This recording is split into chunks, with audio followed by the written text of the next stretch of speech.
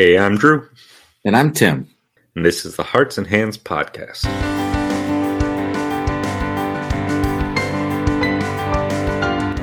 In Season 3, Episode 12, we talked to Jenny Schubring about strengths and creatives.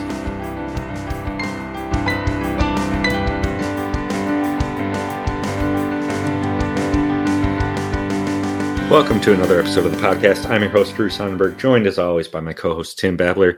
Tim, this week was interesting. It was a little different for us as far as how these episodes normally go.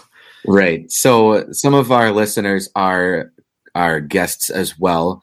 And you know, the normal spiel we give to our guests is we talk about just the logistics of introduce yourself, this and that, just so they know how the show's going to go. And then one thing that Drew almost always says is, if you have a long answer or a short answer to something, give us the long answer because we like hearing more from our guests and less from us. And our guest this week, Jenny, says, yeah, okay, sounds great.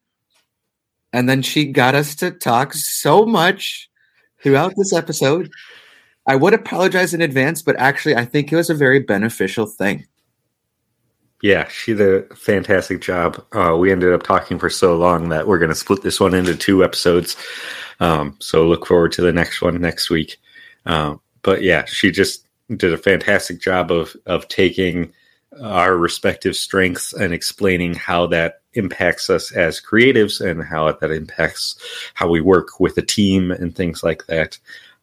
It's fantastic. And yeah, I talked probably more than I've talked all season, like combined, but I maybe with the exception of the Lego episode, because you definitely the Lego episode. I loved the Lego episode, but anyway, but yeah. So we're just really excited. We're thankful for Jenny coming on and helping us through this. So let's get to it. Today we are pumped to welcome to the podcast my good friend and someone who sings on our praise team at my church, Jenny Schubring. But Jenny, you are definitely much more than just a singer in our praise team. Would you introduce yourself to our audience, please? Sure. My name is Jenny Schubring. And yes, I love being part of the praise team. That is one of my joys of my things that I do outside of my house. So I'm glad to be a part of that for sure.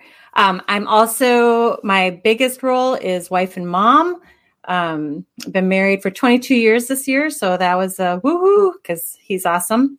And I have 4 biological kids, ages 13 to 20. So they're all in a fun stage. Always making good choices, those adult children. And then I also, we did fostering for a while. So we have one that's still a big part of our life. He aged out a couple years ago, but we consider him one of ours. So I like to say that I have 5 kids, but we've also just had open doors in our house. So we've had lots of other people's children live with us at some point or another. So that has taken over a big part of my life. But now that that's kind of calming down, the fact that we only have 3 children in our house right now is crazy. And one of them is a foreign exchange student. So she leaves in January and then I'll be down to 2. So I don't even know what that's going to feel like. So, but because of that downplay, I've been able to really push into my business a little bit more, which I own a coaching business called Embrace Your Story Coaching. And I believe that's what we get to talk about today, especially in regards to strengths. I'm going through the Gallup certification for strengths and super excited about that. So yeah, I basically get to help people get to where they want to be, start where they're at and meet them where they're at. And let's go to the next level. So I want to make sure I'm saying this correctly. They recently changed. It used to be called Strengths Finder. Now it's called Clifton Strengths, right? Yes. And so I always check my book because the book, it says Gallup Global Strengths Coach. That's what I will be. So I'm very interested into, first of all, what made you want to get this certification for coaching for strengths specifically? That is a great question. So I took the StrengthsFinder for the first time in 2012. And that was when I went through the process of transformational discipleship, which is what we offer at our church. Tim has gone through that. And so it was so impactful for me. It was empowering for me. We're so good at focusing on what we're not good at. I think especially in the Christian culture, we really like to focus on what we're not good at because that's what shows us we need a savior. But that's not true. We need a savior because we're sinful. And that's what we need a savior for. But so to recognize how God wired me and to see how I can impact his kingdom by that way that he wired me was so impactful because adaptability was probably the biggest impact for me because it looks like chaos in my world. Like the back of my office looks really pretty, but like if you were to look at the rest of my office, it's not pretty. And it's not because I'm a slob or that I don't care. It's just that I don't need it to be in a good space for me to function well. And that kind of change in thought process changed how I did life. Just recognizing like the way that I am is okay. And not only okay, it's really good. It just may look different from somebody else. And then instead of saying, this is what makes me different, this is what makes me unique. So that empowerment was so key in my development and how I grew as a Jesus follower and how I grew as somebody in my church and in my family and as a parent was significant. So when I started getting into the coaching realm, I use the StrengthsFinder. I've been coaching for almost 6 years, and in my own business, I did it with transformational discipleship before that too. But I make I pay for my coaches or the people, my clients, to take the StrengthsFinder because I will coach them better if I know how they're wired. It's empowering for them, but for me to serve them, I can do a better job understanding that, how they work. And so it's something that I've used for a long time. And then it was something that I thought I was going to do in 2021. And then instead I decided to invest in my office space instead. But then they offered a deal I couldn't pass up. And so I went for it, and so I am doing it, and it's something that I've just always wanted to have. I feel like I've known a lot, but just to take it to that next level has been really, really great. So we have a podcast that focuses on people who are creatives or supporters of creatives. How would you say knowing strengths is something that can be beneficial to someone who is a creative or identifies in that way? I think it speaks to how you're wired. So let's even, if you don't mind, Tim, let's look at your strengths for a few minutes because Sure. When I think of creative, you're one of the first people that come to mind. So, and what's so cool is that it doesn't, like, you can look at your strengths and you're going to say, okay, these are Tim's strengths. And so most creatives probably have these strengths. I don't know that to be true. I just know that how it shows up, how your strengths show up is going to reinforce, and empower you in your creativity. Does that make sense? Yeah. So so your number one strength, which we share, it moved for me. I just retook it for my test, and it was at number 3, and adaptability now moved to number 1 as well. So that is your number one strength.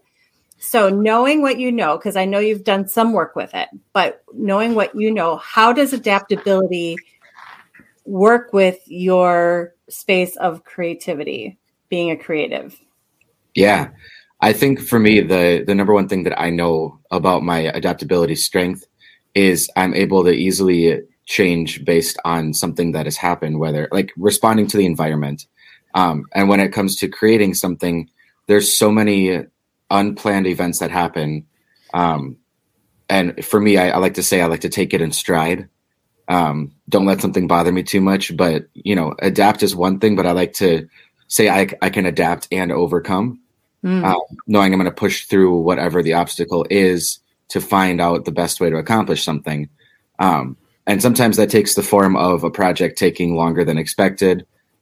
Sometimes it's this thing just popped into my head and I'm in the middle of something else. Well, I need to get this on paper. I'm going to forget it. Or open up my voice memos app on my phone. And that's the way that I think I use my adaptability to my benefit when it comes to my creativity. So when you recognized that, was there something that shifted in your mindset when you saw adaptability as number one strength? Yeah, it takes things from being a possible hindrance or a distraction to actually being something that is overall beneficial. That's awesome. That's awesome. So, Drew, I know you're on here too. And so, do you consider yourself a creative as well? Yes, I generally a songwriter like Tim. Okay, so this is super fun because your number one strength is very different. Very different.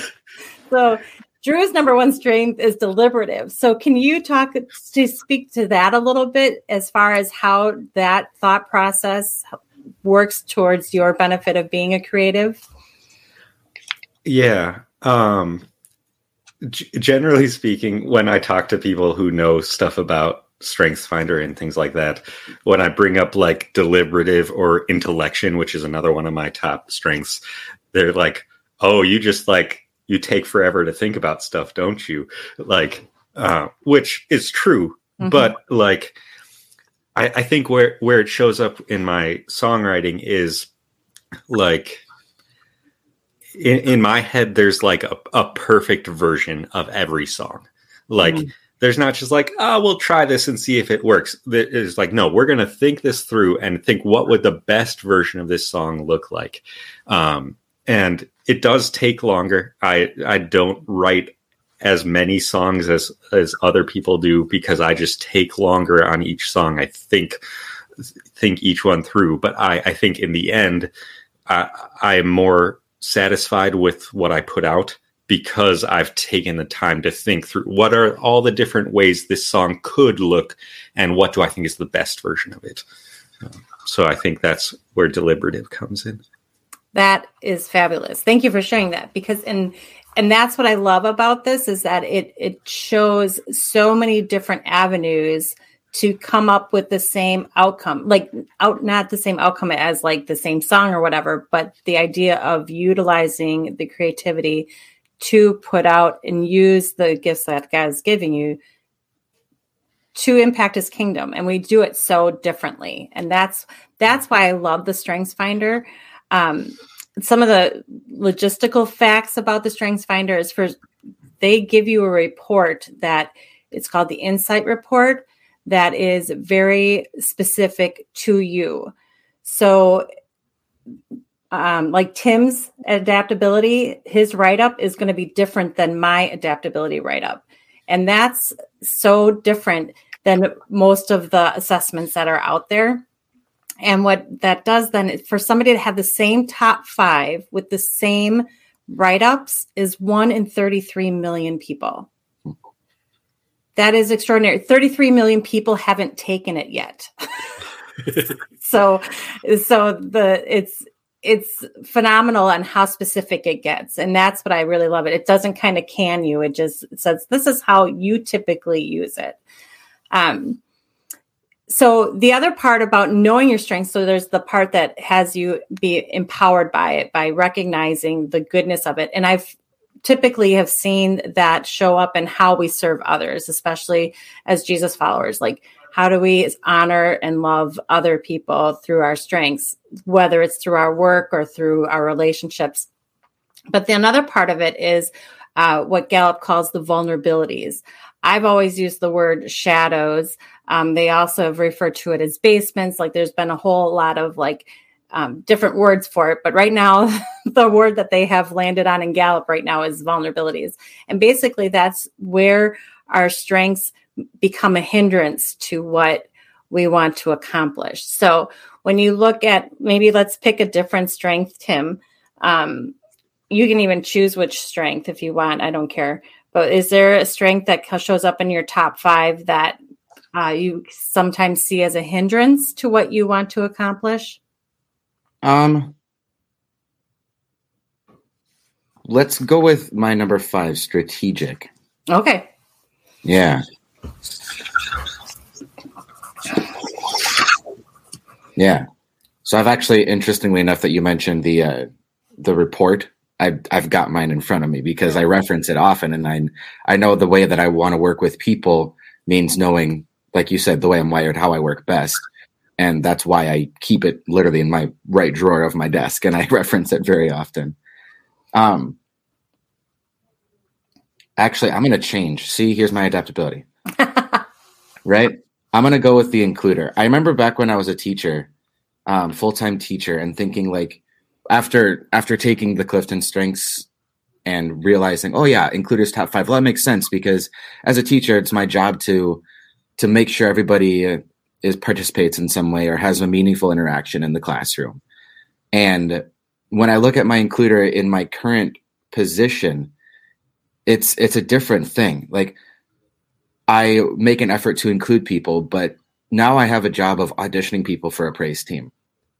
And part of me wants to be like, well, I'm adaptable. I can make them fit, right? And I mean, I want them to have a place, so I can find a way.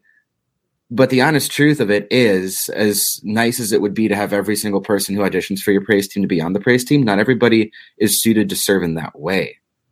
So I think that's, to me, like a shadow side or a blind spot or a vulnerability. Just to make everything work, I'm like, well, I could somehow have them here and then make it so that, but, and, you know, trying to arrange the puzzles, which goes into arrangers in my top 10 as well. And the ideation of connecting those ideas and pulling them together. I try to, it's like a puzzle in my head that I need to solve. And I think there's a solution, but I don't always get to that point of the solution. And I have to maybe step outside of my strengths because of the potential shadow side.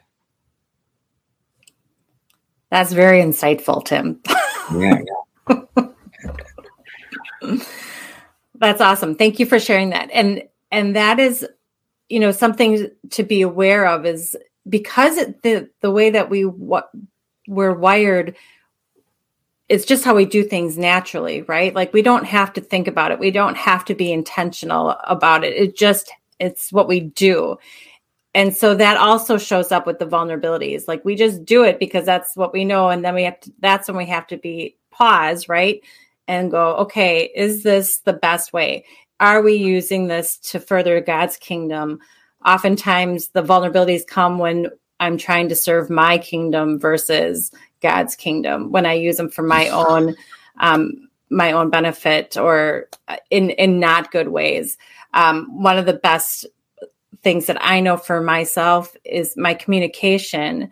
That was number 1. It dropped to number 4. So still in my top 5, which allows me to listen well. It allows me to speak well. It gives me, I'm able to talk clearly so people understand what I'm saying. And what I learned in the vulnerabilities part of it, this is probably the one that I use the most for not great reasons, is that communication can turn into manipulation.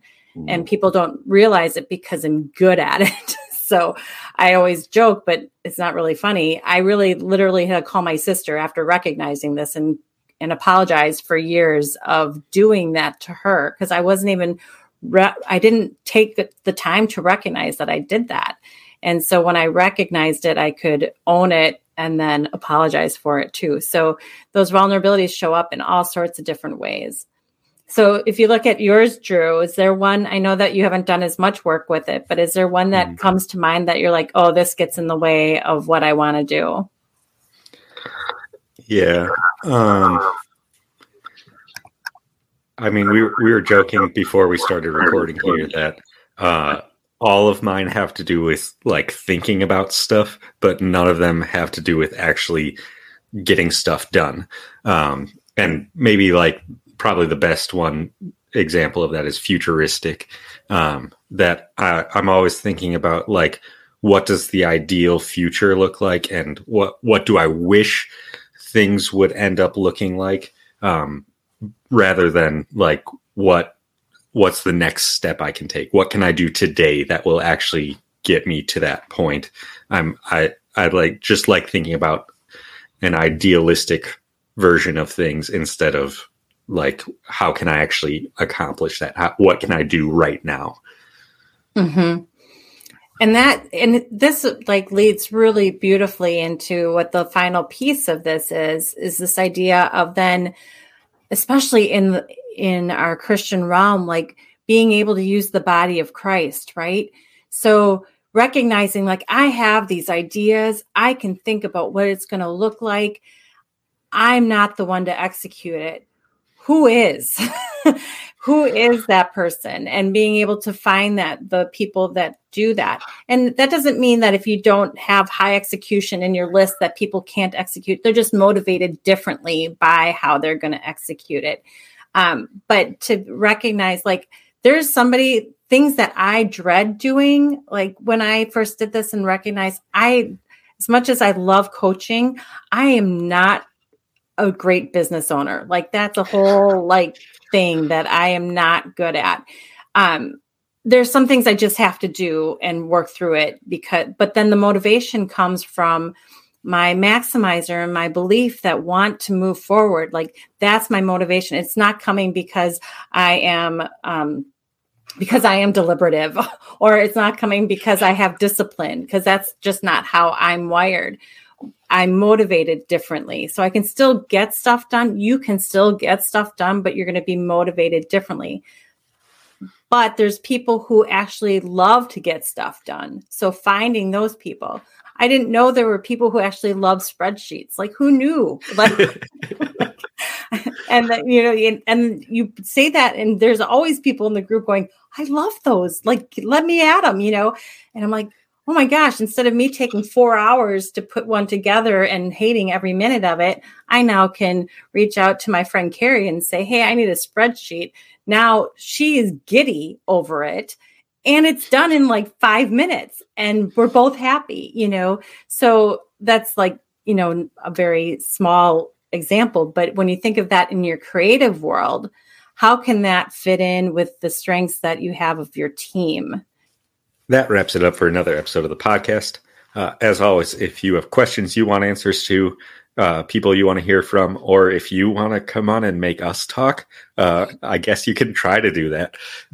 But feel free to reach out to us at heartsandhandspodcast@gmail.com or on any social media platform at Wells Creatives. And we've got a Patreon page, patreon.com/heartsandhandspodcast. Thank you to our faithful supporters on that page. If anyone else is interested, we've got the full video uncut of each episode. We'd love to have you join us there. And make sure to stay tuned for part 2 of this conversation coming at you next week. Thanks for listening. We'll catch you next time.